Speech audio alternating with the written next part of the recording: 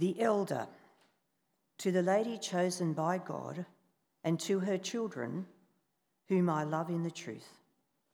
And not I only, but also all who know the truth. Because of the truth which lives in us and will be with us forever. Grace, mercy, and peace from God the Father and from Jesus Christ, the Father's Son, will be with us in truth and love. It has given me great joy to find some of your children walking in the truth, just as the Father commanded us. And now, dear lady, I am not writing you a new command, but one we have had from the beginning. I ask that we love one another. And this is love, that we walk in obedience to his commands. As you have heard from the beginning, his command is that you walk in love. I say this because many deceivers who do not acknowledge Jesus Christ as coming in the flesh have gone out into the world. Any such person is the deceiver and the Antichrist. Watch out that you do not lose what we have worked for, but that you may be rewarded fully. Anyone who runs ahead and does not continue in the teaching of Christ does not have God.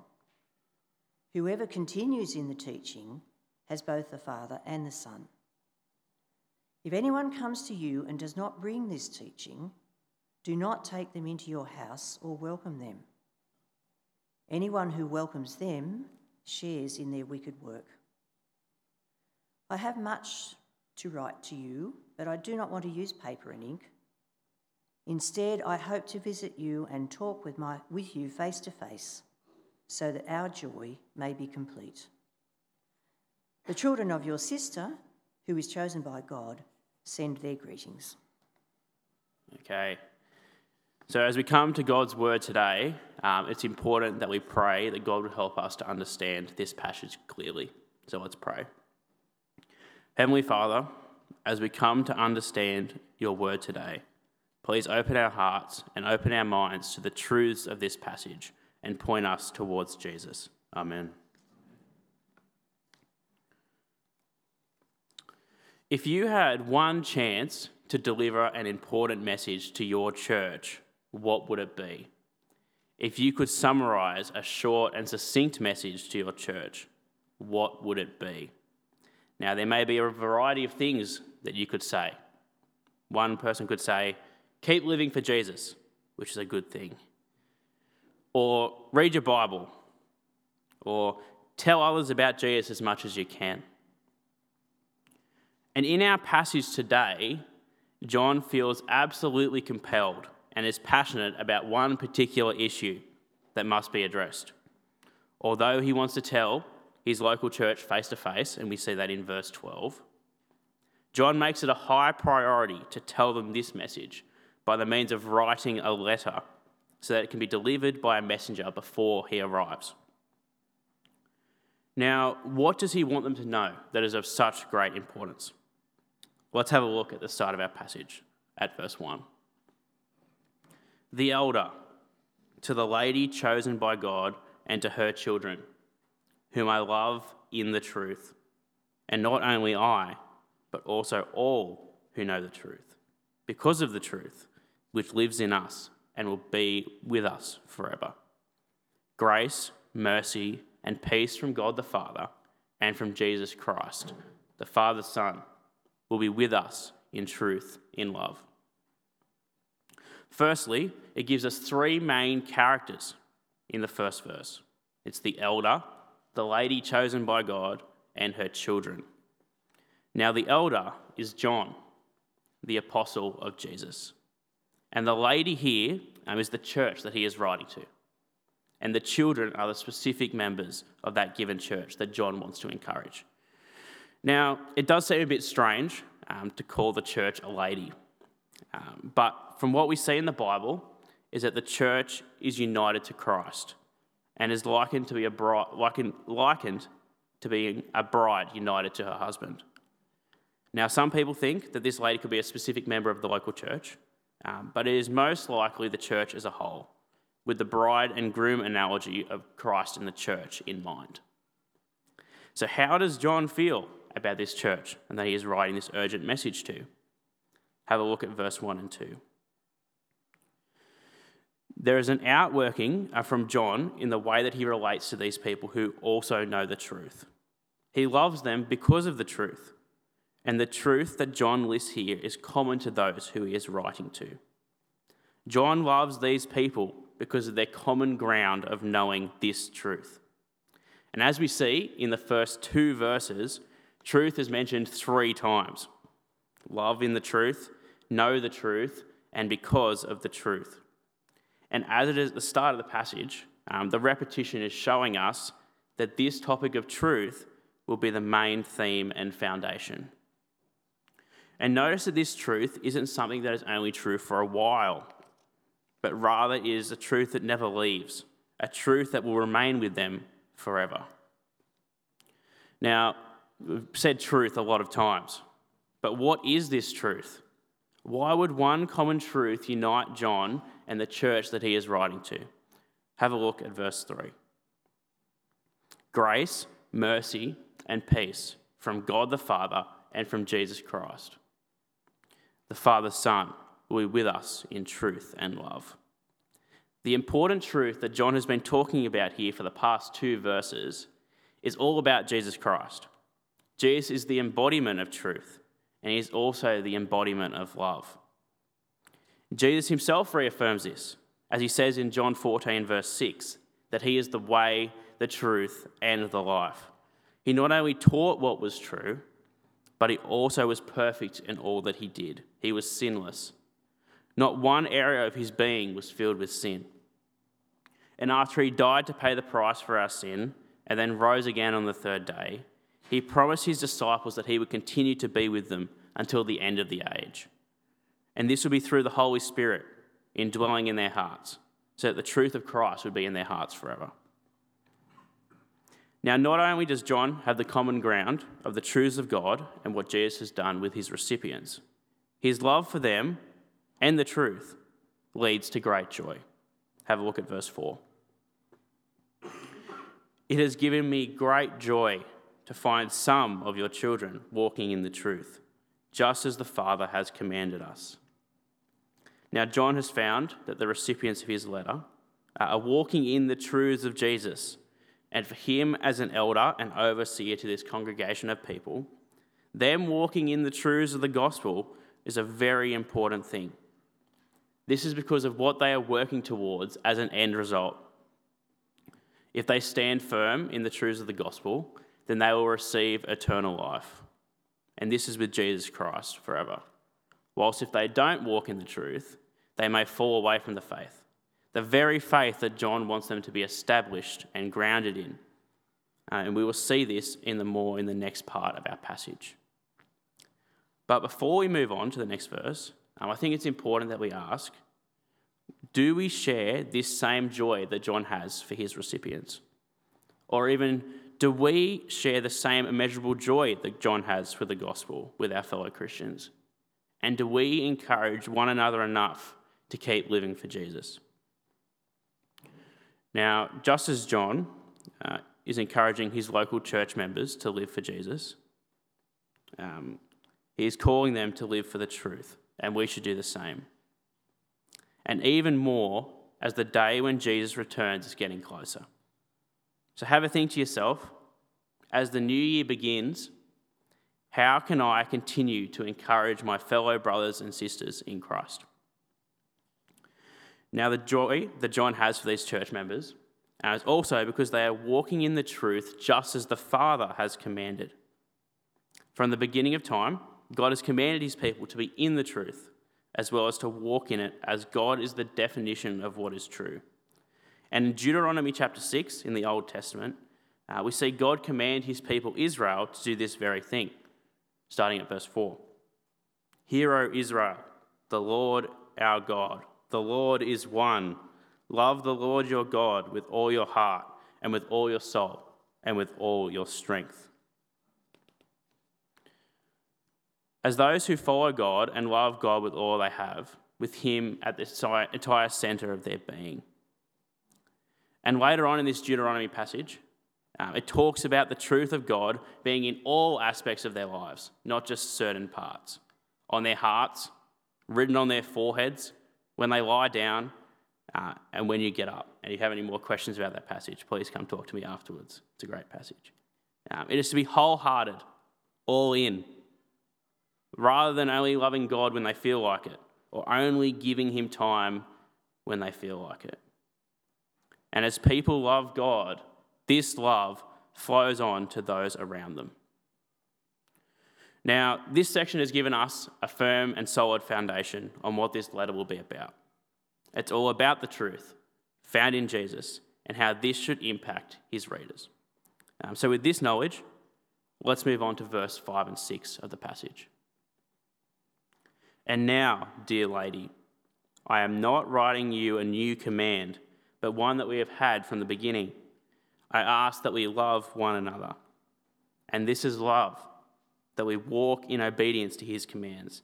As you have heard from the beginning, his command is that you walk in love. As we see in verse 5 and 6 of 2 John, loving one another and following God go hand in hand. And similar to truth in the previous part, the repetition of love one another is here to reinforce one of the main points that John is trying to get across. As Christians, we are called to walk in the truths of Jesus and the commandments and the love of God. And therefore, loving others flows abundantly from these truths. Although this is not a new command, John makes the effort to reinforce it, as he sees it of such a high importance. It is at the very core of who we are, of those who follow Christ.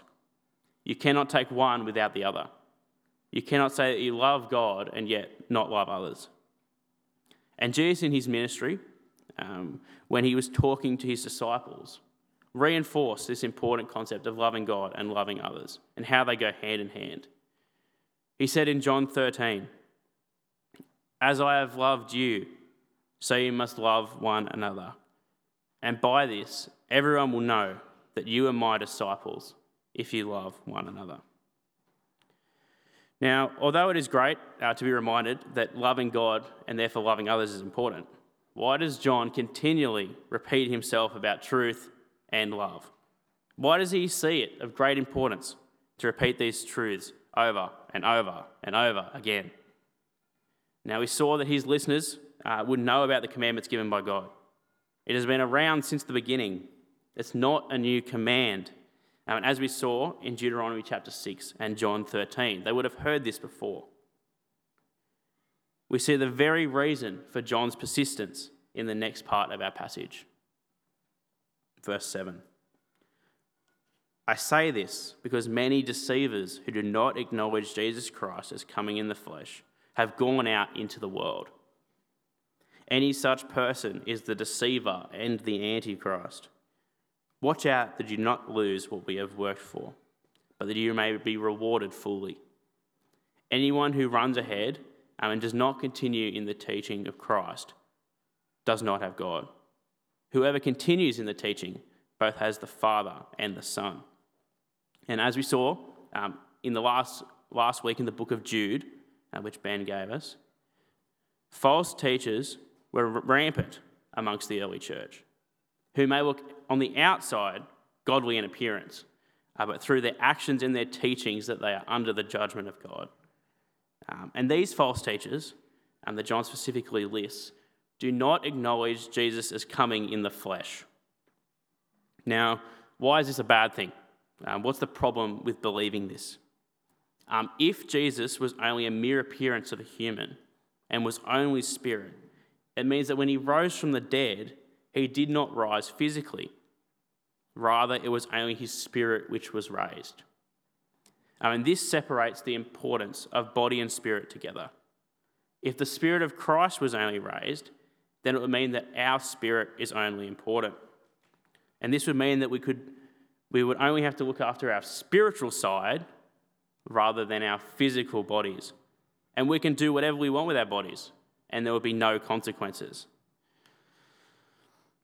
It's like this ball of chocolate. It looks really good and pleasing to the eye. It does look really good. And in my family, we love these kinds of things at Christmas times. Chocolate-coated almonds, chocolate-coated nuts. And they are the thing that must be on the shopping list. I agree. But although this chocolate ball looks good to eat, in reality, it's just a chocolate-coated Brussels sprout. Yuck. And Brussels sprouts, in everyone's opinion, is nowhere near good as chocolate. What looks good on the outside, on the inside, in reality, is just straight garbage. Now, in comparison to a Brussels sprout in chocolate, how much more appalling is the heresy that those false teachers were bringing into that church? Because as we know, God sees all things, and he sees our sin, which means that without Jesus, we are separated from him for eternity. And we can see that not walking in the truths of Jesus meant that these false teachers were deceived. They were not a part of God's kingdom. They were anti-Christ. I mean that they were against and in opposition to the true gospel. He also gives them a warning about falling into this pattern of teaching, as he reaffirms bluntly that those who continue in these unbiblical truths do not have God. That is, that they are not a part of his kingdom. To deny the biblical Jesus is always rejecting what Scripture tells us, and it rejects who he is and what he has done for us. And not only do they deny the biblical Jesus, but they also run ahead in these teachings. Now, run ahead in this passage is not a literal run, but rather it is going beyond the truths of Jesus and the gospel. An example of this could be that Jesus' death on the cross and resurrection was not enough. So therefore, you have to do something yourselves to ensure that you are truly saved. And this is called the gospel plus concept, adding something to the true gospel. Is there some good works that we could add to Jesus' work for us? Or is there some out-of-world experience that we need to have as a result of the Holy Spirit inside us? Now, we know that similar to this gospel plus idea, the separation of body and spirit teaching, it is not from God, and those that teach this are not from God either. We are sinners who are saved by the grace of God. No good works can save us. It is only through God's grace found in Christ that we are saved, not through good works or out-of-body experiences. Now, rather than following the gospel plus ideas, John exhorts his readers to remain in the true gospel of Jesus so that they will be rewarded fully, which is to be in the presence of God for eternity. And you can see that in verse 9 of the passage. Now, after calling false teachers out for their blatant and anti-Christ behaviours, he then continues to talk about them to reinforce his point further, particularly with how Christians should approach these people. Verse 10. If anyone comes to you and does not bring this teaching, that is the teaching of the gospel, do not take them into your house or welcome them. Anyone who welcomes them shares in their wicked work. Now, in a Middle Eastern culture of hospitality and welcoming others into your homes, this is a challenging command given here by John. He says not even to let them set foot inside your houses. This is to take a stance on the false teaching and to fully reject it. Showing no hospitality in the first century meant that you were not endorsing nor accepting of the individual. But before in our passage, we saw in verse 5 and 6, John has just told his listeners to love one another and to show God's love. Now, how do these two go hand in hand? Is it really loving to reject these false teachers outright? Yes, it is. And as we've seen, the truth of the gospel go hand in hand. You can't take one without the other. It is loving towards them because the rejection of the false gospel reveals that the true gospel of Christ is more important. Rather than being empathetic in our attitudes. Now, what does this look like today? Does this mean that we don't welcome anyone who preaches a false Jesus into our house? For example, Jehovah's Witnesses, who believe that Jesus was created by God and is not God himself. Do we let them into our houses when they come to our door? Now, I think there is a difference between letting them inside a literal house and endorsing any type of false teacher.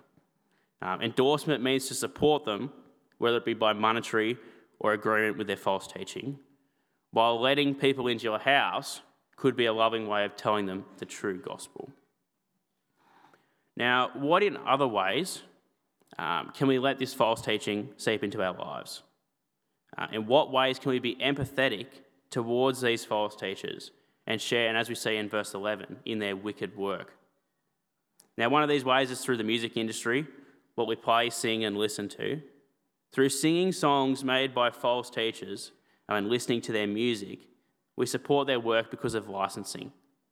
Now, although it's only a small amount of money, such as Spotify and Apple Music give to these people, it still goes towards their churches and their false teaching.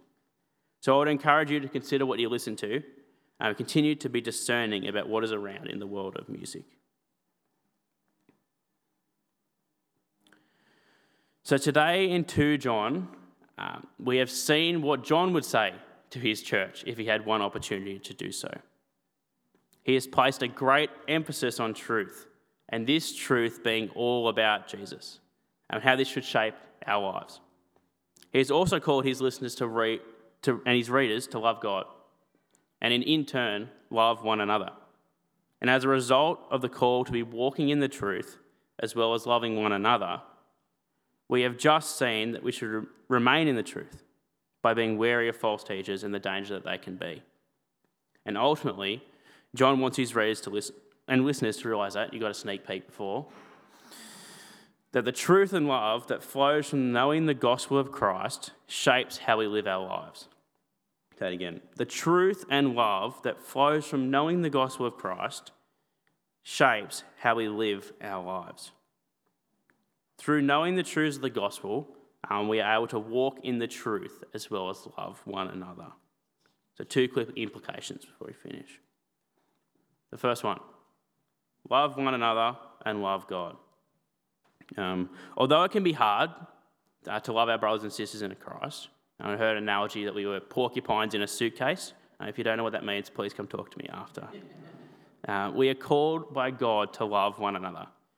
And because of what God has done through Jesus, we should always seek to love one another to the best of our abilities.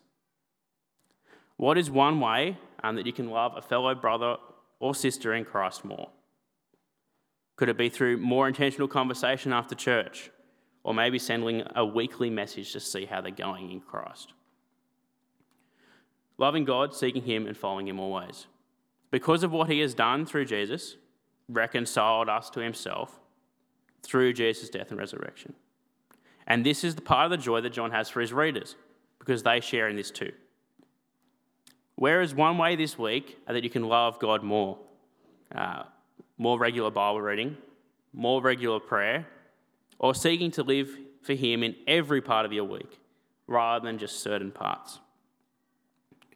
Second, be wary of the gospel plus heresy and false teachers. There will always be false gospels and false teachers around until Jesus returns. So be discerning with what you hear. Does this message that the teacher gives align with the true word of God? If it does, be encouraged by what you hear and strive to live for Christ. If it doesn't, reject it, flee from it, and help others to do the same. And the best way that we can do this is by reading our Bibles for ourselves. So our discernment can be led from what the Bible says. Let me pray. Heavenly Father, as a result of the good news of the gospel, please continue to transform us to be more like Jesus. Please help us to live out our faith in how we love you and love one another, as well as being wary of false teachers. Amen.